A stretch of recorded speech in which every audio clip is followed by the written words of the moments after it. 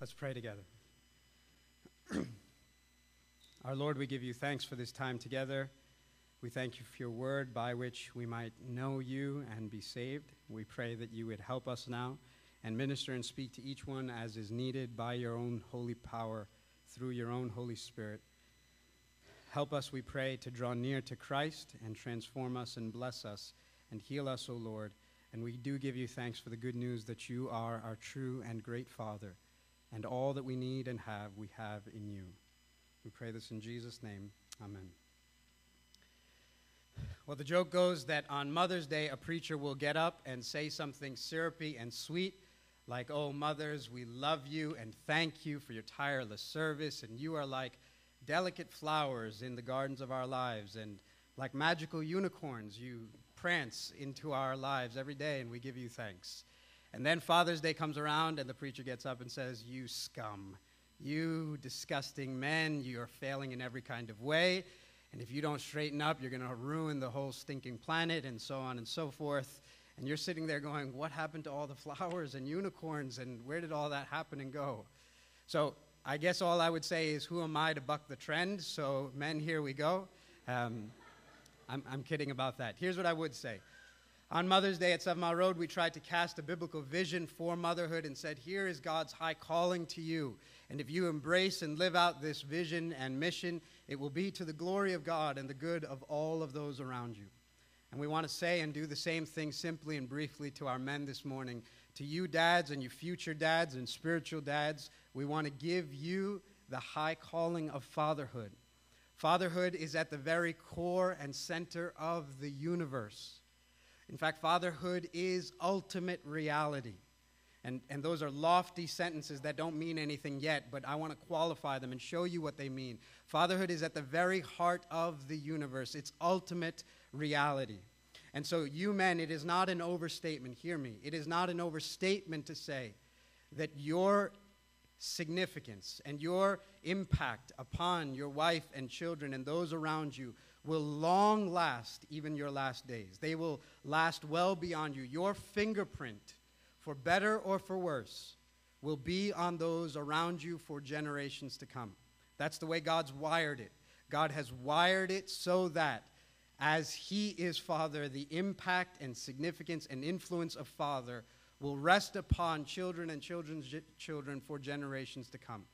There's no question that you will be either a source of life and blessing or a source of curse and death, and do so for generations. There's no doubt upon the fact that you will leave a fingerprint. The only question is, what kind of fingerprint will that be? Right? I cannot, again, it is not an overstatement to state the importance and significance of the role of father. Right? I could drown you in the statistics that all the research and all the studies tell us about even the social importance of fatherhood. There's study after study and research after research and statistic after statistic that tells us that children who grow up without fathers are in so many ways disadvantaged and have to overcome enormous obstacles, that such children are privy to poverty and physical illness and mental illness and emotional and sociological problems, that such children have a higher dropout rate, earn less in their lifetime, turn often to juvenile delinquency, and even become adult criminals themselves. The statistics and studies tell us that even the burden upon society as a whole is enormous because of the social ills caused by fatherlessness, because of father wounds, because of father hunger. In our country alone, it's estimated, in the conservative estimates, that U.S. taxpayers pay $112 billion a year simply to try and address and alleviate the problems caused by fatherlessness and father wounds and father hunger. Over a decade, America will spend about $1 trillion to try and address and alleviate the social ills caused by poor fathers and absent fathers. And here's the thing I would say to us at 7 Mile Road. This stuff is not sociological studies way out there, some kind of phenomenon we can stand at a distance and point to and observe. These are realities that we know, many of us here, that are much closer to home, right? Many of us on a day like Father's Day have great reason to celebrate. Some of our dads were good dads and present with us, and they were there. They weren't perfect, they weren't Jesus, but they were not horrible, and we can rightly give God great thanks for them. We can bless God for the gift of fathers, as we ought to on a day like this. But for others of us, you know that when we mention fathers, a day like Father's Day, as you step into the drugstore to find the right kind of card that fits what you want to say, there seems to be no card that can rightly capture what this word means to you. Father's Day for many of you is to point and prod and poke at wounds, deep wounds for some of us. Wounds that perhaps have scabbed over time, but just enough mention seems to reopen them quickly. And some of us know the pain of aggressive fathers or abusive fathers or apathetic or absent fathers. And some of us men are heading into fatherhood or neck deep in fatherhood, and we've had no vision of what good fatherhood means. And so we have barely any sense of vision of how we ought to be fathers. We've had no playbook from which to play from. And we're sort of blazing this trail that wasn't blazed for us, and we're trying to be good and godly dads, and yet we're lost because we've had no example of it before us. And that's difficult, and it's hard. And I would say to us that the scriptures this morning, if we were to consider the scriptures about this, there's both bad news and good news. And in some sense, the bad news makes the good news even better. And in one sense, if you consider the bad news, it might even be encouraging to you. And here's the bad news in the scriptures, that the problem of fatherlessness and father hunger and father wounds, these are not new to our day or our generation, but rather that the problems of failed families and flawed fathers is as old as fathers themselves. The Bible is not naive about the difficulties in these relationships. In fact, the Bible is stark and real and raw in presenting to us what sin does in the world. That when sin comes into the world, it not only fractures our relationship with God, but it has outworkings, and it decimates and destroys and devastates relationships between us and one another. Even most basic, foundational, fundamental relationships, like between a father and child. And the scriptures do not hide that. In fact, if you look in the scriptures, you will not find one fully functional family at all. You should think about that. As you think about your own brokenness and the brokenness of your relationships, the brokenness within yourself, again, this is bad news, but it might be encouraging for you to hear. There's not one fully functional family in all the scriptures, but that the scriptures are honest and open and transparent and raw about the brokenness in families, particularly even the failings of fathers. For example, if we were to just walk through some of the first families in the scriptures, that would be clear. If I were to show you, if you turn your Bible open, in the first page you see a man named Adam. If ever there was a man who had an opportunity to be a good dad and a good husband and live in a good world, it was Adam. Adam was created perfect. He had a perfect wife, a perfect relationship with God, a perfect created world. And yet you find that that perfection lasts about 2 pages. And your Bibles are thick. And from page 3 to the end, it's the outworkings of what happens because it's not perfect anymore. In fact, by chapter 3, you find that God's enemy, the serpent, has come into the garden. And Adam, this man who was charged by God to be a provider and a protector and a defender, who was supposed to take a stand against God's enemy and defend God's honor and God's word and defend his wife, you find in Genesis 3, he's standing there with his hands in his pocket, apathetic, absent, abdicating the role that God had called him to. God had called him to be a fighter and a warrior. That's why there's something deep within the heart of every man that longs to fight. That's why you can't watch Braveheart without having something tingle in your soul. Because in the heart of every man is this call to be a protector, to defend, to fight for what's right.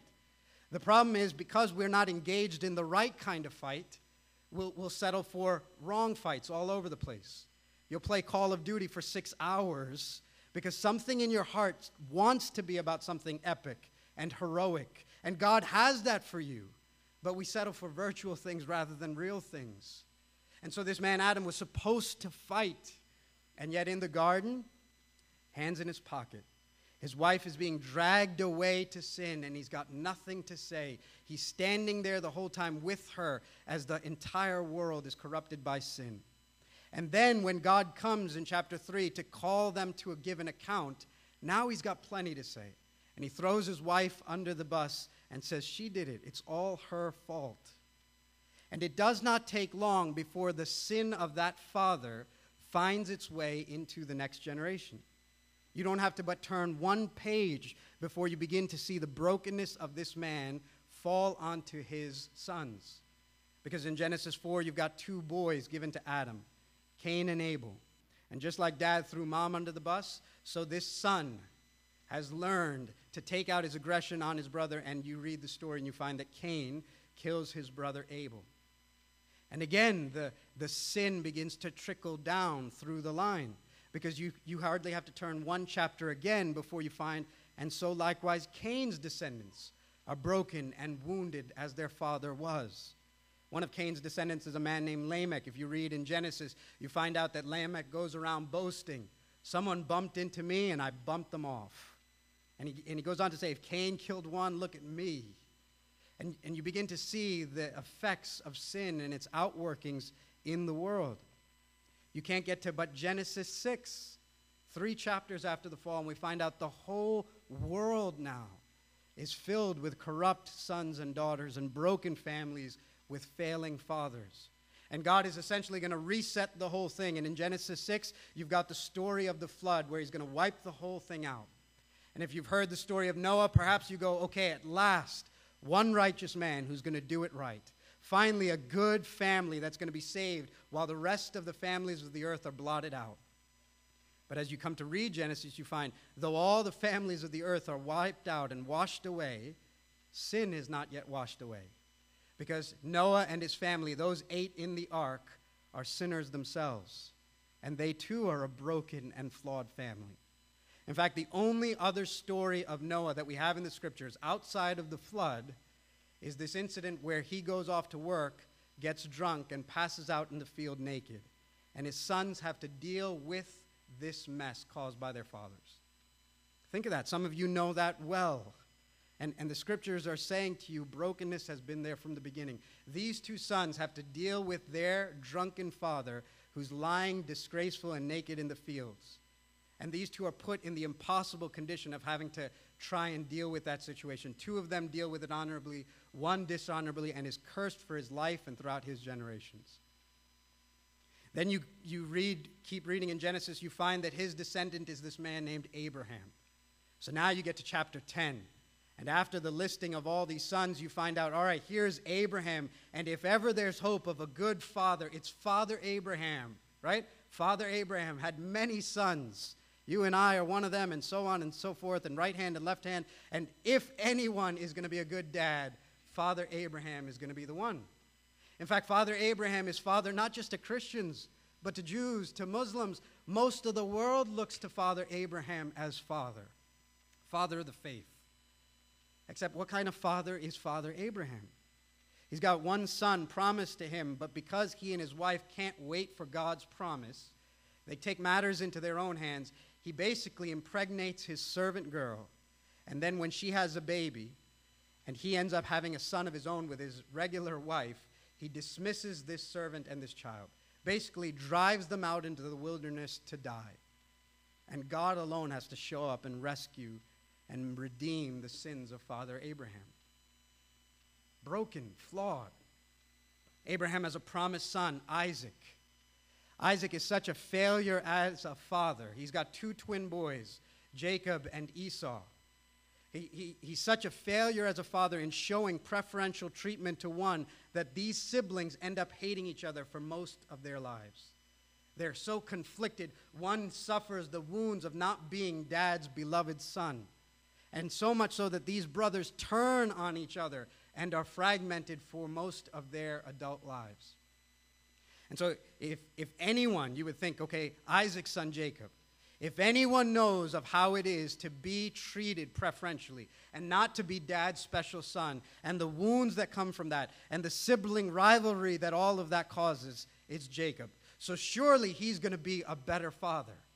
And maybe some of you can relate. You don't have a vision for fatherhood. The one thing that you do know is you're going to be the total opposite of what dad was for you, right? The one thing you've got a path for, a commitment to, is whatever dad did, I'm going to do the opposite. You can imagine Jacob would have been convicted in that same way. I'm not going to be like dad. And yet perhaps many of you know that the same things you've abhorred about your parents, somewhere in you, you find it's right there with you as well. And when you look in the mirror, you see it looking back at you. In fact, when you read Jacob's story, you find that he does to his sons the exact same thing that he had suffered from his father with. The wounds that he had, he inflicted on his own sons. He had 12 sons and did the same thing of treating one with such preferential treatment that the brothers hated this one boy. They hated this one boy, Joseph, to the point that they were ready to throw their brother into a well, then pick him up only to sell him off to slavery, to go home and tell dad he died in some freak accident. I mean, by the time you do all of that, all I've done is gotten you to the end of the book of Genesis. There's 65 other books where the story of fragmented families and failed fathers continues to play out in the world. If you were to keep going from there, you would keep hearing this same refrain that all these fathers are so deeply flawed, and brokenness because of sin extends to every family upon the earth.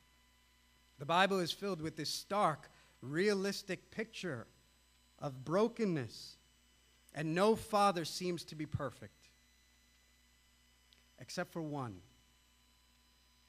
In fact, the Bible is this long river of failed fathers until you get to one good one, and to his one good son. In fact, in the scriptures, we've said this many times at 7 Mile Road, the Bible is simply a story of a bunch of broken people with one hero. That's why the point of the Bible is not be like David and be like Abraham and be like Joseph. The point of the Bible is hope in God, because he's the only good one. And when you get to God, you find now there is but one good and perfect Father who had one good and perfect Son. And when you see the Father and the Son, God the Father and Jesus his Son, now at last you see finally the perfect relationship. The perfect relationship between Father and Son. And the first time you see the Father and the Son together in the New Testament is Matthew 3. It's the passage that Kurt read for us. Let me just read you again verses 16 and 17. Matthew 3, Jesus is going to be baptized, and the Father shows up. And here's what it says. And when Jesus was baptized, immediately he went up from the water. And behold, the heavens were opened to him, and he saw the Spirit of God descending like a dove and coming to rest on him. And behold, a voice from heaven said, "This is my beloved Son, with whom I am well pleased." In his book, Father Hunger, this pastor named Doug Wilson, who's been so helpful in many of the things I would share with you this day, he rightly points out that we should pay attention to these first words uttered between the Father and the Son, that they're significant, that when you look at the Father and the Son interacting in Matthew 3, you're given a vision for what true fatherhood really is. Let me say that again. That when you watch the Father and the Son, even in Matthew 3, you're given a vision for what true fatherhood here is. And here's what I mean by that. Fatherhood is not a human invention that we project into the heavens. Fatherhood is not this idea that we try to describe God. Here's what I mean by that. When we try and explain God and understand God, we'll use metaphors and images and analogies to try and understand who God is. God is infinite and transcendent and so other and so different and so unlike us that we have to use these human metaphors to try and understand what God is like. And so the Bible will say things like, God is a rock. Is God a rock? No. But we say that he's a rock so that we might understand how strong and firm and sure God is. The Bible will use terms like God is a tower, a refuge, a fortress. Is God a building? Is God constructed by bricks? No, but we use these metaphors and analogies to help us understand what God is like. The Bible will say that God is bread, that God is living water. All of these are just metaphors used to try and describe God. But here's what I want you to hear. God is Father. Father is not a human invention that we've projected onto the big screens in heaven. God has eternally been Father. Father is ultimate reality because before the beginning of the world, God has eternally existed as Father and Son and Holy Spirit. Fatherhood is not a human invention to try and explain God. Father is who God is. It's at the very core of his identity. Fatherhood is ultimate reality. It's not something we created to try and describe or understand God. It's who God is, and God has beamed fatherhood down onto the earth that we might understand what he's like. It's not us projecting to the big screens in heaven, but rather God beaming down to the little screens carried by each man. And what each man is a small screen displaying to the world what ultimate reality is, what Father is, who God is. So I want you to hear this. Every single man who is called as father or spiritual father, you are displaying to the world what God is like. At all times, hear that. Every single man is communicating something about what God is like. The only question is whether they're telling the truth about God or whether they're telling a lie about God. At all times, you are communicating to the world some truth about God. The only question is your life telling the truth of who God is or telling a lie of who God is? At all times, you're communicating. A dad who is overly harsh and always aggressive and shows no mercy is communicating something about God to his sons and to his daughters. A dad who, on the other hand, is always a pushover and is never strict and never utters no is also communicating something about God to their sons and daughters. A dad who is absent is communicating something to their sons and daughters about God, as is a dad who reads with his kids and plays with his kids and cuddles with his kids and gives to his kids is communicating something about God to his sons and daughters. Many of you know this from your own life, that when you think of God as Father, whether you like it or not, there's a vision of your own dad that filters your view of God. Whether you like it or not, you see God through the filter of your own father. And so if you had a dad who was hard to be pleased, or if you're that kind of dad who is very rarely pleased, then you know what it's like to try and relate with that kind of a dad. Everything in you is trying to accomplish something, achieve something, to try and win his respect, to try and win his admiration. And so many of you know that you tried as hard as you did in school or at sports or at a job to somehow get dad to notice, to somehow get dad's approval. And now, whether you like it or not, that filter is there as you think about God. And when you think about God, there's something deep within your heart that believes you've got to impress him, achieve something, accomplish something to get him to notice you, admire you, accept you. If you had a dad who was overly aggressive, who was harsh, who when you made a mistake, the best thing to do was to run and hide, well, then there's something about that that filters your understanding of God the Father.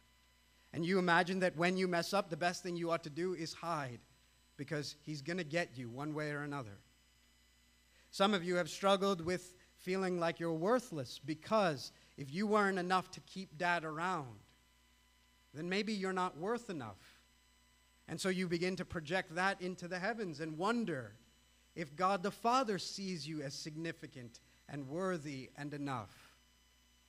I had one young dad who told me jokingly, "I find it so easy to love my kids. Why was it so hard for my father to love me?" And you wonder. And the truth is, at all times, us fathers are communicating something about God to our sons and daughters. And we're either giving them a true vision of God or a distorted and false one. But here's the good news. Here it is. Despite your brokenness, despite the brokenness of every family on the face of the earth, The good news is the Father you desperately wanted is the Father Jesus died to give you a relationship with. You are at no disadvantage because the true Father is the Father of all who believe. You have the better and best Father. In fact, it is the true Father after which all fathers are patterned after. When you see Matthew 3 and you see Jesus with his Father, you're given a vision of what the true Father is like, what your Father who believe is like. There are some things that Doug Wilson in his book points out that I think are helpful. When you notice here, God with Jesus at the baptism, one of the things you notice is that the Father is there. Just that. True fatherhood is there. When the Son comes up out of the waters, the Father is there. Men, we sin. Our city is filled with men who sin by abandoning and abdicating our call to be fathers. And yet the true Father shows us that the Father is there. When the Son came up out of the waters, he's there. And he is your Father, and he is there for you as well. You'll notice also he's not just there, but he makes his presence felt. Do you notice that when he comes up out of the water, what does the Father do? He sends the Spirit like a dove to descend upon his Son. And so we begin to learn something about true fatherhood, and that true fatherhood is not just there, but that he makes his presence felt. Some of you know that you didn't have absent dads, but you might as well have, because you can be physically present and yet a million miles away. You can have checked out spiritually and emotionally, even while your body is sitting there. And some of us men, we know what that's like. You go home at the end of a long day at work, and you know how easy it is to be in the living room, to have the kids pull at your leg, and yet you're feverishly typing away at a laptop or clicking buttons on a phone or zoned out in front of a TV. We know what it's like. And yet true fatherhood, God the Father shows us, is not just to be there, but to make your presence felt. I know of many godly men who at the end of a long day, when all they want to do is just zone out. They're tired. They don't want to be bothered. They deserve that couch. Well, they will, before they touch the handle of the door, pray and say, Lord, please help me and give me the energy I need to not just be there, but be present when I walk in. So that when the door is opened and those 3, or if you're Tyson, 6 rugrats come and attack, give me grace, God, to not zone out, but not just to be there, but to be present as I'm here, to kiss my wife as I walk in, to wrestle with my boys on the floor, to build blocks, to do these simple things and make my presence felt. The Father is there and he makes his presence felt. And another thing you'll notice is not only is he there and not only does he make his presence felt, but he expresses pleasure in his Son. When the Son comes up out of the waters and the Father is there and the Father makes his presence felt by sending the Spirit, do you hear what comes out of the Father's mouth? This is my beloved Son, with whom I am well pleased. I can tell you, hear this, we live in a day where we probably have a country filled with people whose deepest longing and heartache is to just have heard that sentence from Dad. This is my beloved Son, with whom I am well pleased. Some of you still would say the deep longing of your heart would just to be to know Dad would identify with you and say he's pleased with you. The Father, true fatherhood, shows us that at the center of what fatherhood really is, and this is ultimate reality. This is not human projection into the heavens. This is truth coming down from the heavens to the earth. That true fatherhood is pleasure, delight in these little ones, in these sons and daughters.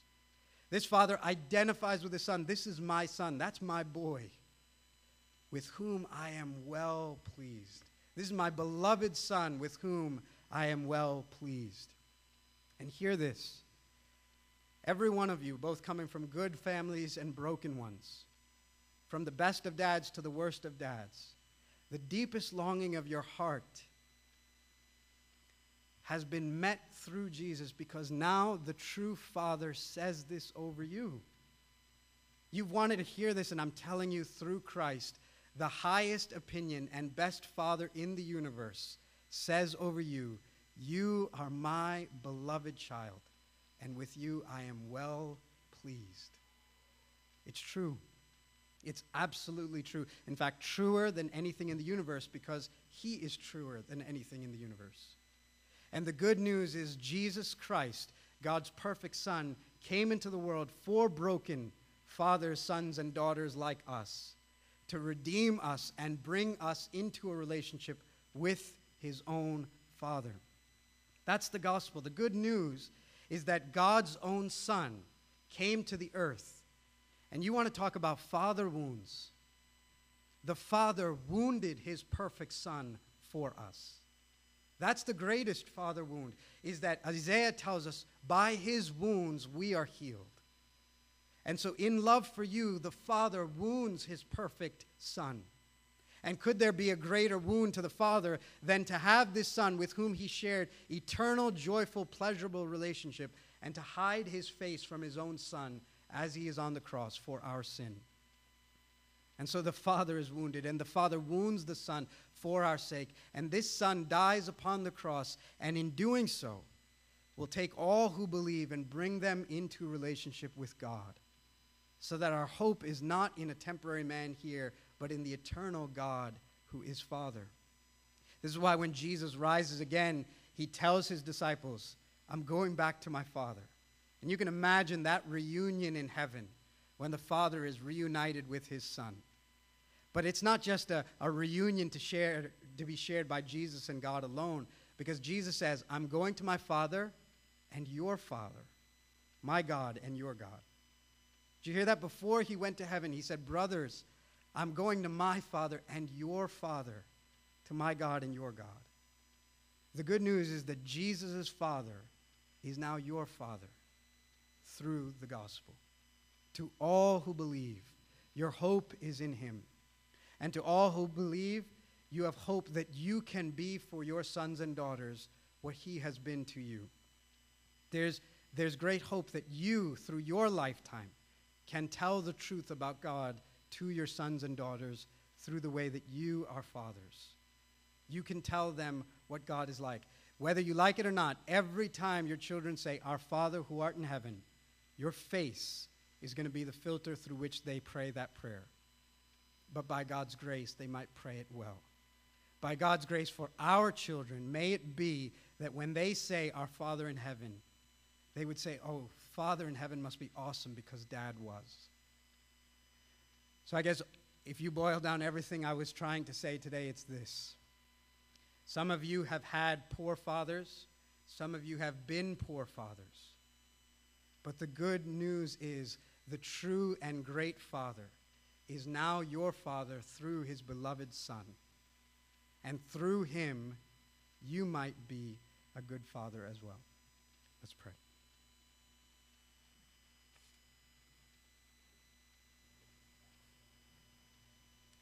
Lord, we give you thanks for the truth of who you are, and pray that your Holy Spirit would now fill us with a vision of God the Father, a Father who loves us and knows us and has set his affection upon us from before the foundation of the world, a Father who has never held back one thing from us but given generously all. Is there anything you have, O Lord, that you have not given to your children? Anything that you have, O Lord, that you have not given. You've shared not only even your glory you've given to your children. Your Son you have given to your children. Your Spirit you've given to your children. Your kingdom you have given to your children. Everything that we want, everything that we need. Your acceptance, your approval, your affirmation, your pleasure, your delight, you have given to your children. And so we pray today that we would fly to Jesus Christ and run to him and bind ourselves so tightly in him that we would be God's beloved children with whom you are well pleased. We pray that the Holy Spirit would himself minister to us, bind our wounds, and know that through your wounds we are healed. By your wounds we are healed, Isaiah says. And pray that your Holy Spirit would meet and minister to us in our deepest place, and that you would bring us to health and joy. Do more than we knew to ask. We pray this in Jesus' name. Amen.